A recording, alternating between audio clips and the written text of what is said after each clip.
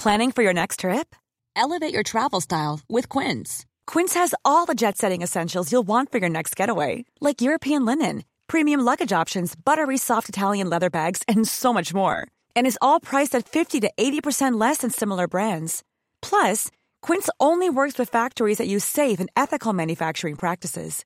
Pack your bags with high-quality essentials you'll be wearing for vacations to come with Quince. Go to quince.com/pack for free shipping and 365-day returns.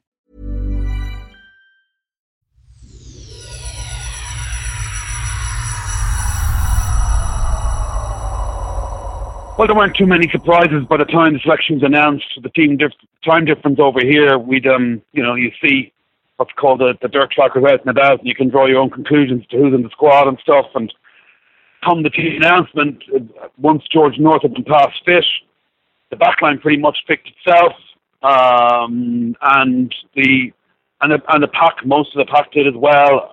The selection of Alex Corbisiero is a specialist scrummager, more of a scrummager than Vunipolo, makes sense.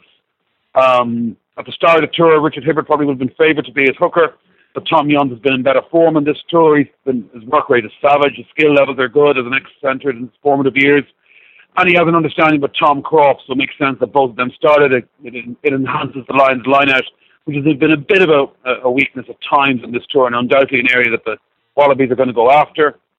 When Jones and Paul O'Connell pick themselves, Jamie Heath has been in sensational form for the last few months, and the debate about Sam Warburton's place in the team had abated, and understandably so, all the more so in the light of last Tuesday's performance against the Brumbies.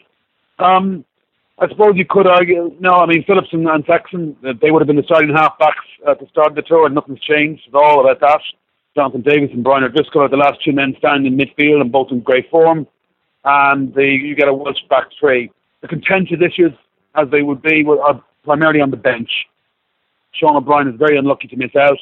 It's hard not to view this from a parochial green-tinged glass point of view, but O'Brien does cover 6, 7 and 8, whereas Dan Lydiard is a special 6. So if something happens to Sam Warburton early on in the game, there is no obvious cover for him.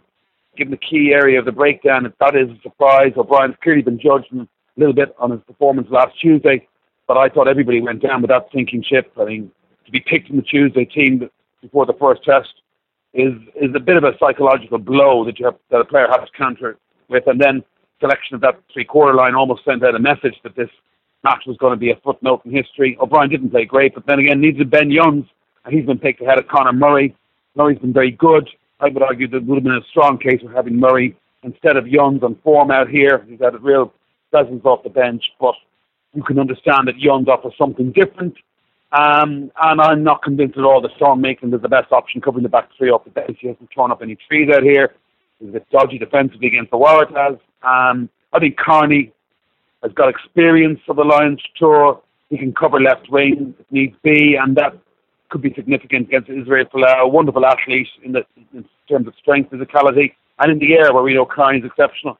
And to be honest, I think Simon Zebo's played better rugby than not only Sean Maitland in the one big game he's been out here, but arguably Alex Cuthbert as well. So the bench, there will definitely be debate about the starting team, less so. It is a strong bench, and you've got a good front row replacements. They all deserve to be there, no doubt about it. And Jeff Harding, bench could be very significant. It will be. It always is nowadays. It's a 23-man game, and both benches will assuredly, almost certainly, be emptied at some juncture. The Lions are under more pressure to win this one, you would argue. They need to win it more, but they also have a few more advantages. Okay, they're putting together a new team, and that's very difficult to do at a month's notice. The end of a long, hard season. You can see the injuries have been picking up, but imagine they're even more likely to pick up injuries as the next 3 weeks evolve, and heaven knows what state they will be in arriving at the third test. It would certainly be very difficult for them to recover from 1-0 down, but I think they're better placed than the Australians, who have dipped into history, as Robbie Dean said in the press conference today. They know they're forewarned and forearmed from what happened 12 years ago when they caught on the hop Australia a little bit by the presence of so many Lions supporters and the sense of occasion they brought to the cabin that first match and everything that happened there. And you know that they will regroup if they lose. If it comes to be they lose the first one, but they might just be a little bit undercooked. They're surely going to miss David Pocock, George Smith, Higginbotham, but they're a good team. There's no doubt about it. I just think that the Lions have a little bit more I could imagine Heathcliff, Warburton and a few others having really big games. Mike Phillips, a big game player.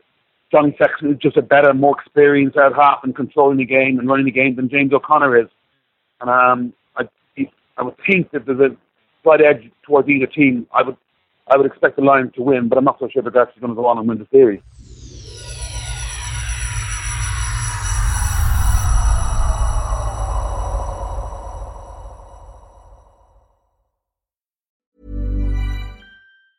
Even when we're on a budget, we still deserve nice things. Quince is a place to scoop up stunning high-end goods for 50 to 80% less than similar brands. They have buttery soft cashmere sweaters starting at $50, luxurious Italian leather bags, and so much more. Plus, Quince only works with factories that use safe, ethical, and responsible manufacturing.